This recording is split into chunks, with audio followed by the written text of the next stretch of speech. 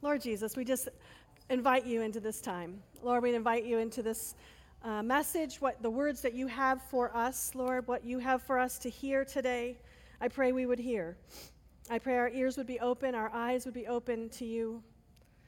And Lord, I just pray that you would speak to us. Lord, we're open. Holy Spirit, come. Have your way here today, Lord. In Jesus' name, amen. Well, as many of you know, Paul and I just got back from the Holy Land. This has been our first week back. I feel like I'm still on Israel time or something. I'm tired. I want to just sleep all the time. But we had a wonderful, wonderful time and saw so many different things. I hope over the next weeks and months to kind of bring you little bits and pieces of what we learned. It wasn't like one big lesson. It was like all these little things that we learned and picked up as we went through all these holy sites in Israel. It was just so fascinating. And one thing that was really striking to us was how much biblical history and history took place in this one little region of the world, in Israel, and we were also in Jordan. And it was just incredible to see. And we'd be in some places where like multiple stories from the Old Testament and the New Testament took place in that same spot. And I'll be talking a little bit about that as we go along over the weeks to come. But one place I wanted to talk about for a minute is Tel Megiddo. And there's a slide here of Megiddo. And there we go, the plains of Megiddo. And so this area is incredible. We were on a ruin looking out over the plains. So the ruin is of the city of Megiddo, looking over the plains. And this is a place that's mentioned in Joshua. It's mentioned in Judges. It was a place that the Israelites were meant to drive out all the Canaanites, and they didn't. It was also the place where King Josiah was killed in Megiddo in 2 Kings. It was a key thoroughfare in the beautiful, lush Jezreel Valley. You can see how nice and green it is. It kind of cuts through the middle of Israel, and so it's a very important place. Many, many kings fought at Megiddo, not only just from biblical stories, but also the Egyptians fought there, the Ottomans, Napoleon was there. So many people fought in this one area, and what's really striking about it is this is the place that's mentioned in Revelation, if we are to take it literally, that Armageddon will take place in this plain. I have a little video for you to show you how big this plain is, and you can kind of imagine sort of the last battle, right, taking place in this incredibly huge valley that's surrounded by all these mountains. So it was just absolutely striking to think about that what history has gone on and potentially will go on in this one little place in Israel. And what's fascinating is where we were standing was on top of this tell, which is a kind of an archaeological dig, where many, many cities of Megiddo were formed. And so many different cultures came. And as they've been digging down, they found evidence of 25 different cultures which had a city on this place. So the culture would come up, they'd do a city, it would all fall to ruins, then it would do another, then they'd be taken over, then another, then another. So there's 25 layers, if you can imagine where we're standing of this city. That's how important this location was to so many different cultures, so many different nations. And so what's interesting, if you talk about the archaeology, we did a lot of archaeological kind of exploration, and seeing that what they do when they're finding all these layers is they're looking for the different markers of those cultures. Every culture has their own markers, the Egyptian culture, the Babylonian culture, the Israeli culture. All the cultures have a different marker in them. And one marker that's super clear that you find all over the place and that we saw all over the place, and whenever you see it, you know the Romans were here, and that is pillars. We saw pillars everywhere we went. If you go into this next slide, this is in the middle of Jerusalem, okay? This is a bustling, I can't see it from this picture. You can kind of see how there's like a little ledge up there. But this is a modern city. There's people selling wares, there's stores, there's all this stuff. And then right in the middle of it is this little Roman street with pillars. Pillars. You know the Romans were here. This is a Roman ruin in the middle of the place. Of course, there was a building on top of those pillars at one point. That's fallen down, but the pillars remain. If you go again to the next slide, this is a place called Bet Shan. And Bet Shan was another interesting city that has a lot of history to it. King Saul was killed in battle, and when the Philistines had his body, they hung it on the gates of Bet Shan. so that everybody would see that they killed the king of Israel, right? So this is a famous place. It also became one of the 10 cities of the Decapolis, very important city in Rome. But here you go. You can see pillars. Pillars. Rome was here. This is a Roman city. It's the marker of the Romans. If you go to the next slide, there's another one of Bet-Shan. Like just pillars, pillars, pillars, pillars. That's just how the cities all looked. It was the same when we were in Turkey and Greece a number of years ago. Anytime you saw that, you said, this Romans settled here. They put in big roads and they put in pillars. The last one is Caesarea Maritime, another really famous city, and I can't wait to kind of get into talking about all these cities with you someday. But this is right on the Mediterranean Sea. This is where the Apostle Paul was imprisoned before going to Rome. It's also where the Holy Spirit was poured out on the Gentiles. So this is a really important place, but this is the remains of a palace by Herod. Herod, the same Herod who ordered all the babies killed in Bethlehem. He built this gorgeous palace on the sea, and what do we see here? Pillars, more pillars. And so again, we know that that Rome was there, and it's an indicator of Rome. Now, why am I talking about this? What difference does this make in a church during Lent? But we have been talking, if you'll recall, about the 3 pillars of Lent. These important signs and markers that we are following after God and wanting to grow deeper in our spiritual walk with God. We need those pillars, and they are just kind of as they are an indicator or sign of the Romans being there. When we see these pillars in a Christian's life, we say God's growing this person. When we see those 3 pillars, what are those 3 pillars? Prayer, fasting, and giving. And when we see these 3 pillars in a person's life, what happens is we begin to get stronger. We begin, just like these pillars, they're still standing. Everything else is fallen, but the pillars are still standing. And so I want to talk to us about that today, is how that these signs of our own walk with Christ, how can these be strengthened in us? We've been talking, I started this out with fasting several weeks ago. Chris did an amazing talk on giving, and Relisa did one on prayer. And so now I'm going to kind of wrap it up for us today to say, how can we strengthen all of these pieces of the building? Because what you'll see is that if one is off from the other, if one pillar is shorter than the other, the whole building is going to be unstable, right? So we need to learn. So what are they? Prayer. Prayer is our vertical relationship. We can move on, I think, to the next slide. Yeah. Prayer is our vertical relationship with God. It is how we connect with Him. And if there's no connection with God, then I would say we have no faith at all. There's no building at all to be built with, right? We need to have that connection with God. Now, some of us may be in the situation where if you had to fill out a form and it said it had religion and you had to check the boxes, you'd check the box Christianity. But that's about as far as your faith may go. Maybe you've just never known what people were talking about when they said they had a personal relationship with Christ. It's never resonated for you. You believe all the things, you know a few prayers. But I would say to you, if we don't have a connection with our Father in heaven, if we don't have a relationship with Him, that's what this pillar is about. Then that pillar is kind of missing in our life.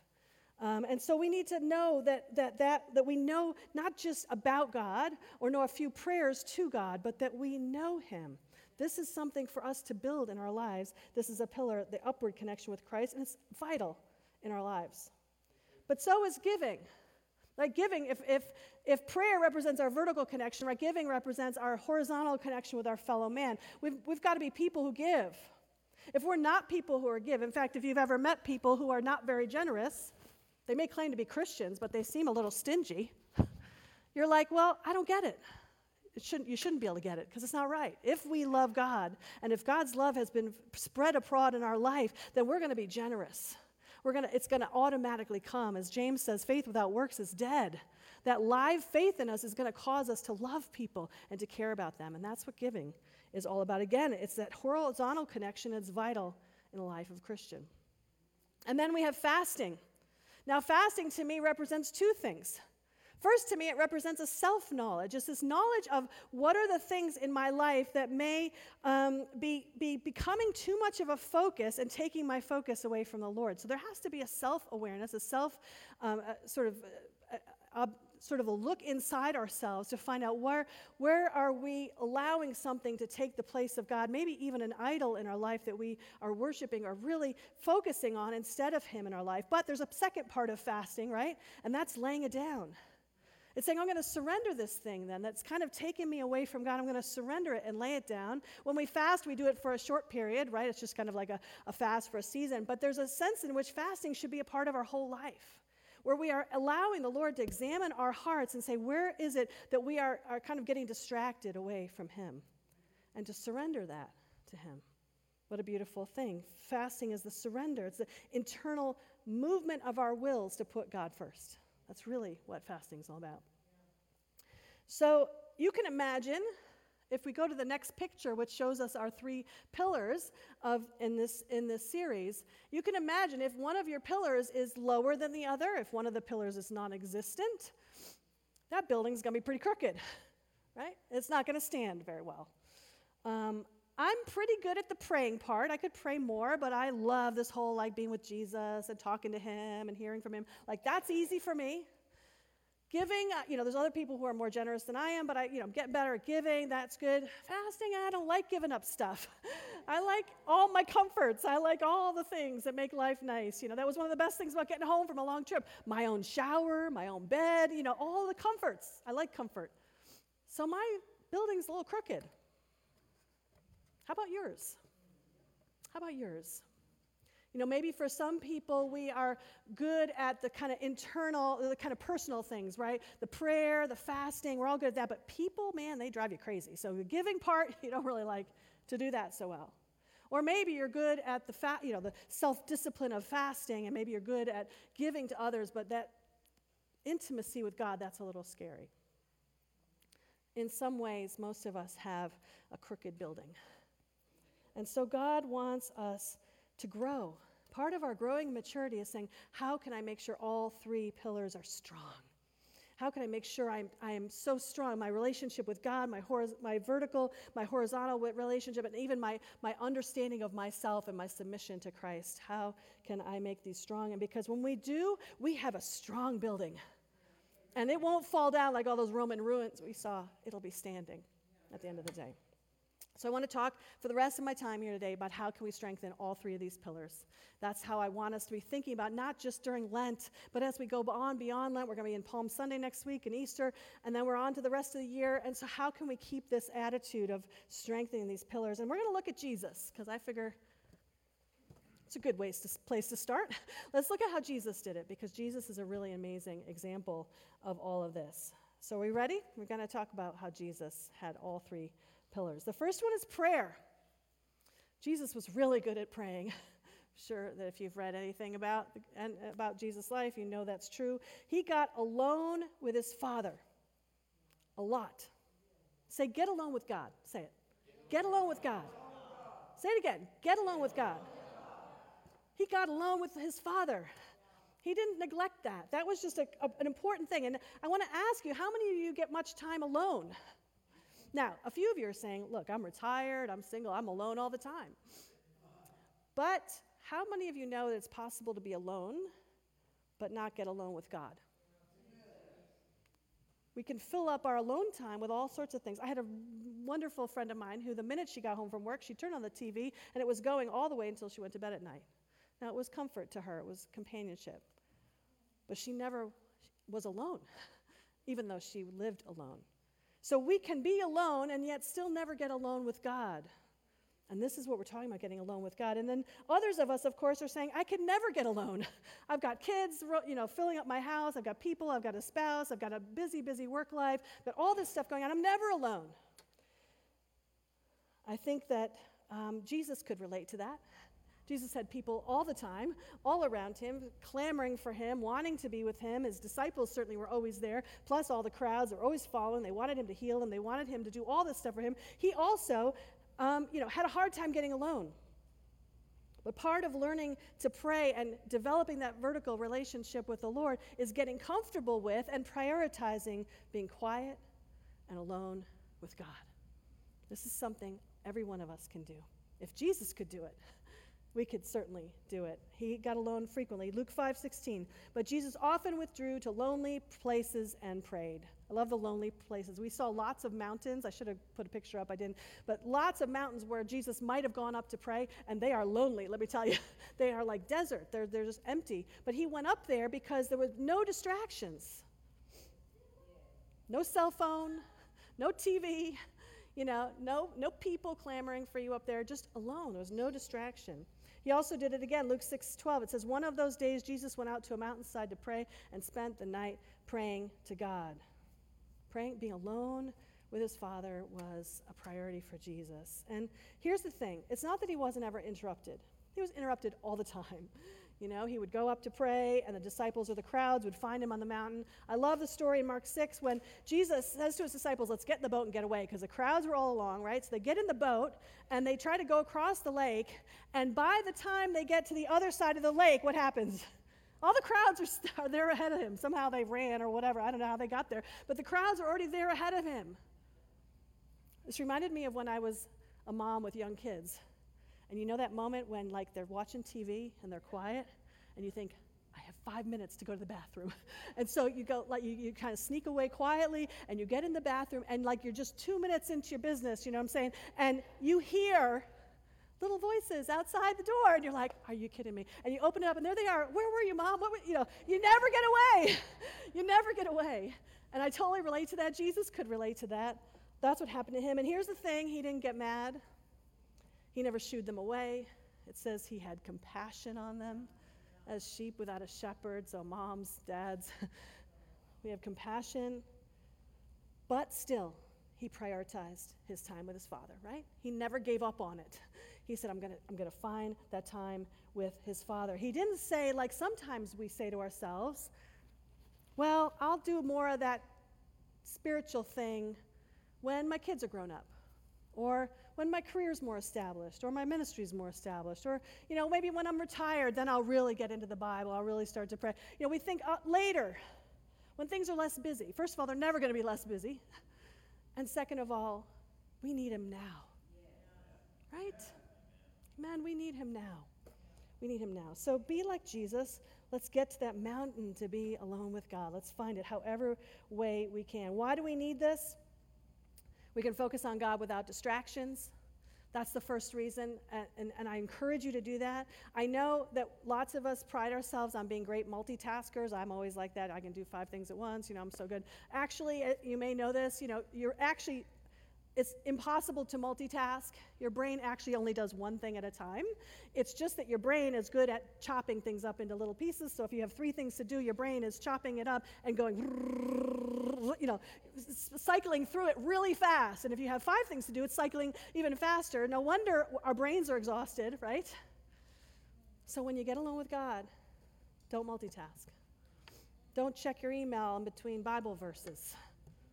Don't answer the text while you're in the middle of praying and meditating. Just put it all away and put those distractions away. Also, in our time alone with God, it's where intimacy grows. And this is so obvious it probably, it doesn't even need to be said, but this if you've been in any kind of intimate relationship with a husband or a wife or anyone, that that you have to spend time alone together. Or you don't know anything about each other. You can't share your hopes and your dreams and your joys, and you can't care for one another. You have to have that alone time, or there's no intimacy at all. You don't really even know who the other person is. And so this is how we grow in that intimacy with God. And I thought of this week. This is how you get to the good stuff. Do you know people who just seem like their walk with God is so joyful? It just fills them up. It just, they're always saying how God is their comfort, and they love to worship, and once they get here, they're just ready to worship. How does that happen? That being in love with Jesus, it comes from time alone with him. There's no other way. I'm sorry, you can come to church every week for the rest of your life, and you'll get something, you will, but that intimacy, in the privacy of your own soul, is only going to come as you're alone with Jesus. So I'm just begging you and urging you, and myself as well, to get alone with him regularly, frequently. And finally, this is where you hear God's voice. He's a still small voice. He's not going to shout at you over all your emails and your meetings at work. He's not going to shout at you over the kids' voices. He's going to speak to you quietly in the quiet moments. My husband, gets up sometimes in the night to go to the bathroom, and he says often that's when God speaks to him. And it's funny, we laugh about it. We'll be like, yeah, at 2 a.m, I had a revelation, But it's because it makes sense, right? He's quiet. The distractions are gone. It's just a moment where God can speak to him. So, all of this to say, not that in the busyness of our life, we shouldn't also aim to get connected to God, right? If we've read Practicing the Presence of God by Brother Lawrence, we know that this old monk back in the, 15th century, maybe 16th century, he talked about being able to wash the dishes and be in God's presence just as much as when he's in his prayer closet. And, anything we do, we want to be in God's presence. Yes, of course, we want to be able to just remember when the kids are running around, when we're in a hard meeting at work, that we're just like, yes, Lord, I know you're here with me, that we can do that. Jesus did that. He lifted up prayers in the middle of things all the time. But Jesus also got alone with his Father. So I just don't think you can do the one without the other. If all you're doing is catching a minute with God here and there in the midst of chaos, I'm guessing that you're not drawing close to him and allowing that relationship and that intimacy to grow. I love the story, which I'm sure many of you have heard, of Susanna Wesley. She's the mother of John and Charles Wesley, founders of the Methodist movement. And she had a very busy life. She had, how many kids did she have? 19 kids. 19 kids. So if you got like 4 or 5, you got nothing, right? She got 19 kids. 9 of them died early in infancy, so that was a hardship and a sadness. And her husband wasn't the best, apparently. He kind of like left her for a while. He was in jail a couple times. They had constant financial problems. Their house burned down a few times. So this was not an easy life. And how many know the story of what Susanna Wesley used to do when every single day, she would take her long apron and she'd put it up over her head, in the middle of her house, all the kids around, and everyone knew she was with Jesus. No one talked to her. No one bothered her because she was under the apron, and she would just pray. It was like her little tent of meeting to be with Jesus just for, I don't know how long she did it, but, she was there praying, and people knew to leave her alone. So get it however you can. Grab the moments. Go to the bathroom. Go even at work, when there's something going on. Just exit for a minute. Get to your office or go to the bathroom. Just, Lord, I need to be with you just for a minute. You will be amazed. I'm always amazed because I'm a busy bee, I like to do stuff. And so I frequently, and over my whole life, have come to a place where I'm like, I don't have time to pray. I got so much to do today. Like, I'll pray tomorrow. And those times and it was true when I used to work in industry and in the tech field, and I used to be at work, and there was meetings and all this stuff, and I'd be, I'm so busy. Or when my kids were home and I was home with them, and that was too busy, and now I'm a pastor, and I got all these people and things. Sure, I'm too busy, right? It always feels like I'm too busy. But if I take a minute, and I just stop, and I say, I'm just going to take this time for you, Lord. And I take some deep breaths, and I just lift my head up, and I start to praise, and I start to thank him, and then start to pour out some fears or some concerns. And then I just rest again in his presence. Let him put his arms around me if that's what I'm needing. Sometimes he might kick me a little bit in the rear end, get going on this, whatever. But we talk. It doesn't have to be long, but I come away a changed person. It changes me every time. And I'm still surprised by it. Decades later in my spiritual life, I'm still surprised by it. And weirdly enough, I'm also crazy productive after that. Now, I don't do it in order to be productive, right, to get things done. But there's a principle here, and the principle is if we put God first, he sorts out the rest of our busy lives. Can someone say amen to that? If we put God first, he sorts out the rest of our busy lives. So I want to encourage you this week. I'm going to give you a challenge that every single day this week you take, even if it's 5 minutes, and just get alone with your Jesus. Get alone with him just for 5 minutes. And you're going to see this words from Matthew 11. Come to me, all you who are weary and burdened, and I will give you rest.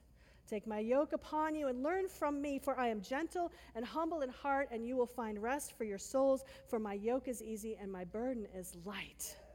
Say, get alone with God. We're going to get alone with God. Let's do that. Now, the second thing I want to talk about here is giving, right? That's just one pillar. We talked about prayer, but let's talk about giving as a prayer. It's our horizontal connection with our fellow man, how we love others. And we see Jesus here so powerful, so masterful, right, at the way he interacted with every kind of person. I want you to think about for a minute what kind of person Jesus, what kind of world he was born into, okay? He was a rabbi, so he was trained in the synagogue. He was educated. He could hang with all the top-notch people, the Pharisees, the Sadducees, the law, teachers of the law. He could speak their language. He was their intellectual equal. He was trained like them. They didn't always like what he said, okay? But, he was right there. That was kind of his people and his culture. But also, Jesus reached all kinds of other people, right? Other kinds of people in all kinds of walks of life, people very unlike him, and he saw the best in them. You just always got the impression that Jesus liked them all. He liked every person he met, whether they were the lowest of the low, the highest of the high, somewhere in between. He liked them. He loved them. And this is something we need to learn, right? Because we tend to glom on to the people like us. I'll give to them. I'll help them because we get them. We don't get those other people that do the other thing. But Jesus wasn't like that. He didn't have that requirement. He gave to them from a heart of love for all. Service and our giving needs to come from a heart of love. Chris talked about this beautifully a few weeks ago. Who's getting the glory when you're helping somebody? Is it because you just want to feel good about yourself? Or is it so that person is loved and knows the love of Jesus? That's who's getting the glory. Is it Jesus or is it us? See, when we can truly love others, then we're less concerned about our own glory. We're more concerned that this precious person before us receives the love and care that they need and they see Jesus. That's our goal with anyone that we meet, anyone. And Jesus stepped out of the box all the time. He delivered and healed Mary Magdalene. If you recall, she was demon-possessed and a woman, not someone that a rabbi usually hung out with. But he loved her, and she became part of his kind of family, entourage that went around with him as he taught and did miracles. He spoke to the Samaritan woman at the well, a different race, a hated race. There was a lot of racism there between the Samaritans and the Jews, and he just said, the heck with all that, and he went right to her. And guess what he did for her? She was the first person he told that he was the Messiah. Out of all the other people he'd been with, all the other Jews, all the other Pharisees, he told the Samaritan woman first. I love that. I love that. And she went and told everybody, and he stayed and taught them. He treated her with respect, even honor. He called Matthew the tax collector. Was hated by all the Jews because he was a sellout to Rome. I don't know how many of you watch The Chosen now, but now I cannot picture Matthew except as the little guy in The Chosen, who's all kind of awkward and everything and intense and everything. And nobody liked him, and they were like, why are you bringing him, Jesus? And Jesus like, I'm calling Matthew, like he's one of us now. And how they kind of work that out. So it just, it's so interesting to me that in his horizontal connections, it almost seems like Jesus was looking for those people whom others would be most surprised to see him interact with. Doesn't it? It seems like he was trying to surprise people. He was looking for people who were the most surprising person for him to reach out to, and that's who he did. Who's the first people to see him risen from the dead? Women. Of all people, women who had no rank in those days. He did this over and over again. Matthew 9, he says this, on hearing this, Jesus said, it is not the healthy who need a doctor, but the sick. But go and learn what this means. I desire mercy, not sacrifice, for I've not come to call the righteous, but sinners. He didn't go to people that had it all figured out. He went to people who needed him, who were sick. And when they asked, are you willing? He said, of course I'm willing. He was generous no matter what. And so I kind of ask you a provocative question today. Who would people most surprised for you to see you help and care for and love?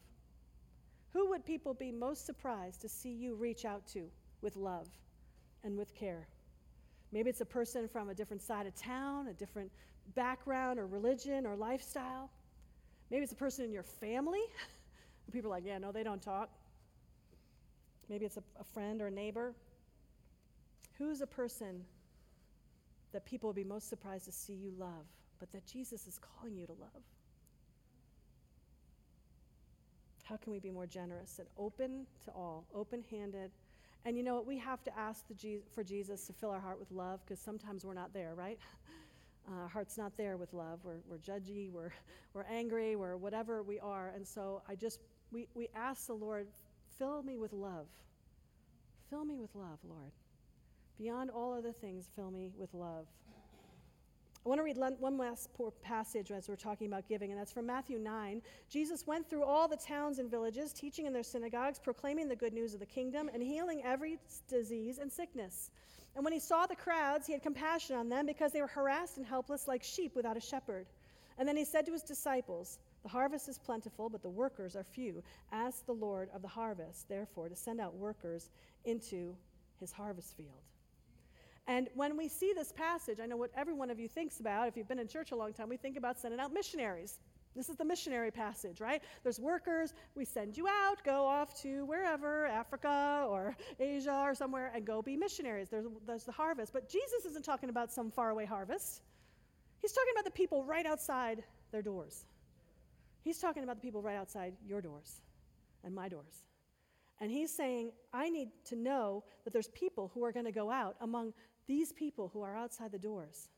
The workers are not someone else. It's us.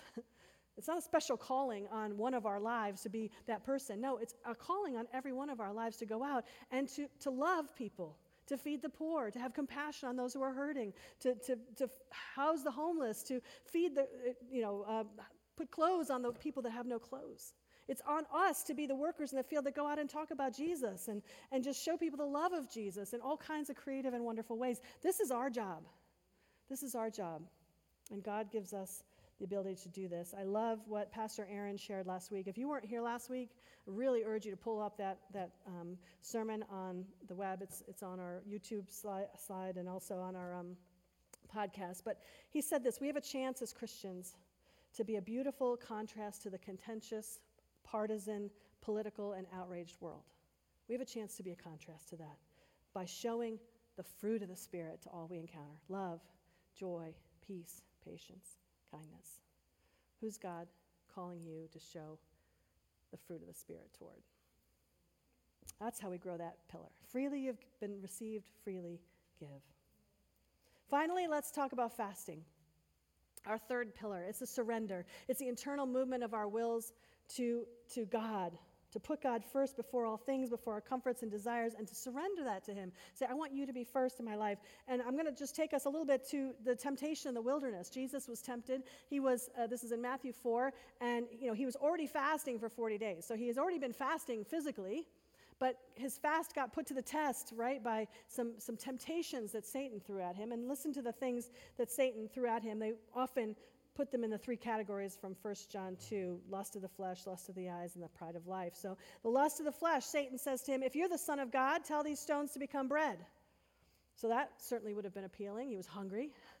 He was appealing kind of to the flesh part of him. Of course, he'd want to eat.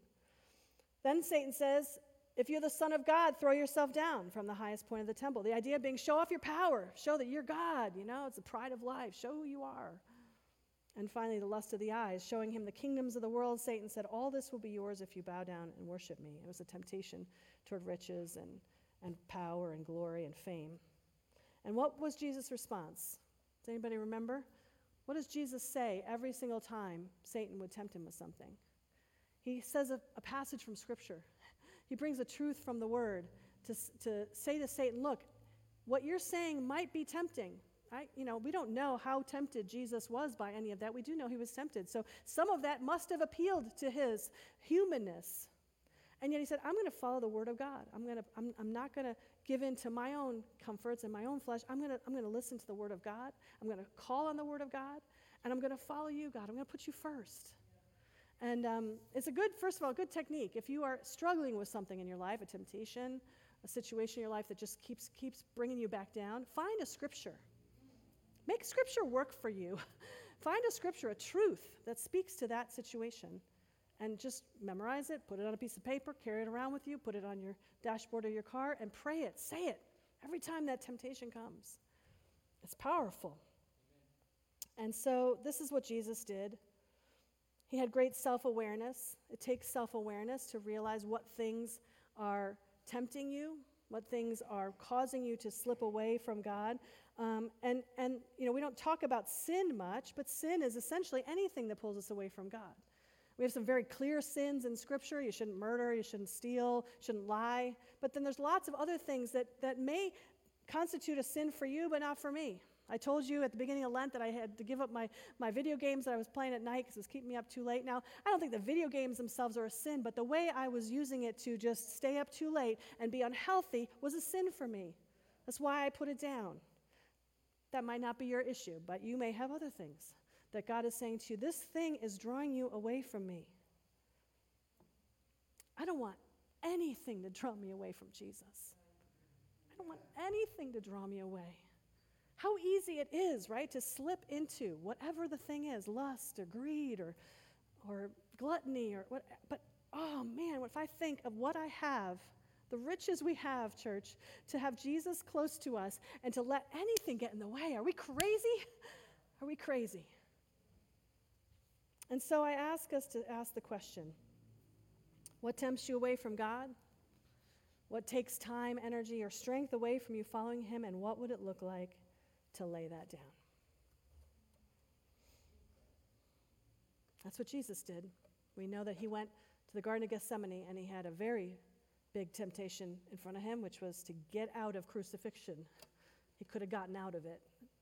I think I would have wanted to get out of crucifixion. But instead he said to his Father, not my will, but yours be done.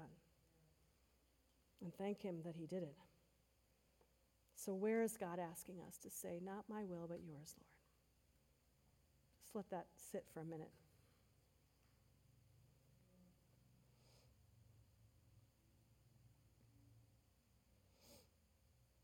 We listened to a video in our life group this Wednesday from Andy Stanley, and he made a statement, and he said, salvation is free, but to follow Jesus will sometimes cost you.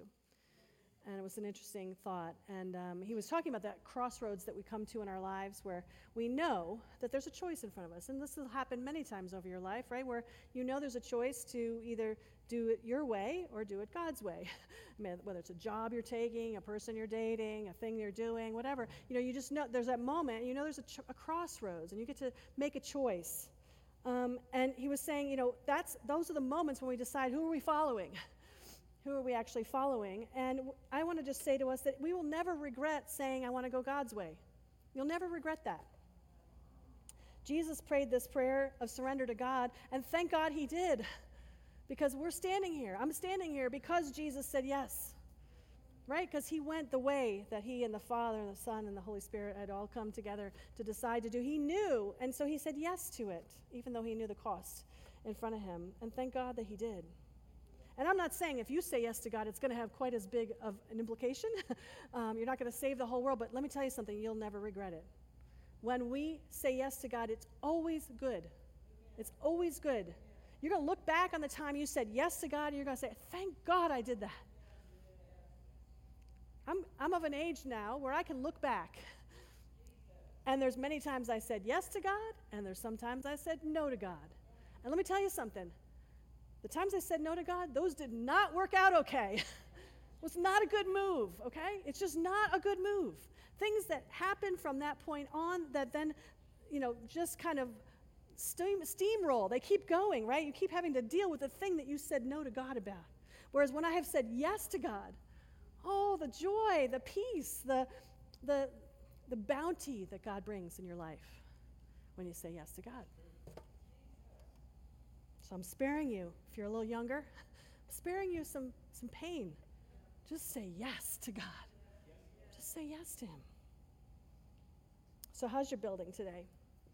How crooked is your building? How are the columns of prayer and fasting and giving in your life? Today is a day to say to God, I want you to strengthen me in all of these areas. Now, I know some of you are saying, I have work on all of them. We all have work on all of them. But I think today God may be calling you in one or maybe two ways to really strengthen these pillars in your life. I'm going to invite the band to come on up at this point, because this is going to be a moment for you to just reflect. Maybe it's just that you need to get alone with God. If nothing else, just get alone with God this week. Every day. Just set yourself a timer, 5 minutes, 10 minutes, 15 minutes if you can. and just be alone with him. Just listen to his voice. Just pray. Talk to him. I challenge you. And maybe God is working in some ways on your love and generosity toward others. Maybe there's someone who, it was very clear when I was talking about that person that is very different than you or very hard for you to love. Maybe right now you know who I'm talking about. And this is a week for you to say, I want to love this person with your love, Jesus. Help me to love. And it might be that there's a moment coming for you right now. There's a crossroads, a decision. Say, I'm going to lay something down. I want to go God's way. And I'm just telling you again that you will not regret saying yes to God. You will not regret it. Think of what would have happened if Jesus would have said no in that moment in the Garden of Gethsemane. Instead, he said yes. Let's pray. Father God, we just are so thankful that you love us so much, that you even want to be in relationship with us. And so, Lord, we're just astonished that you say, come to me, all you who are weary and heavy laden, and I will give you rest, that you want us to come. And so I just pray, first and foremost, we just come right now. Just take a deep breath. Connect with your Father. He loves you. He loves you.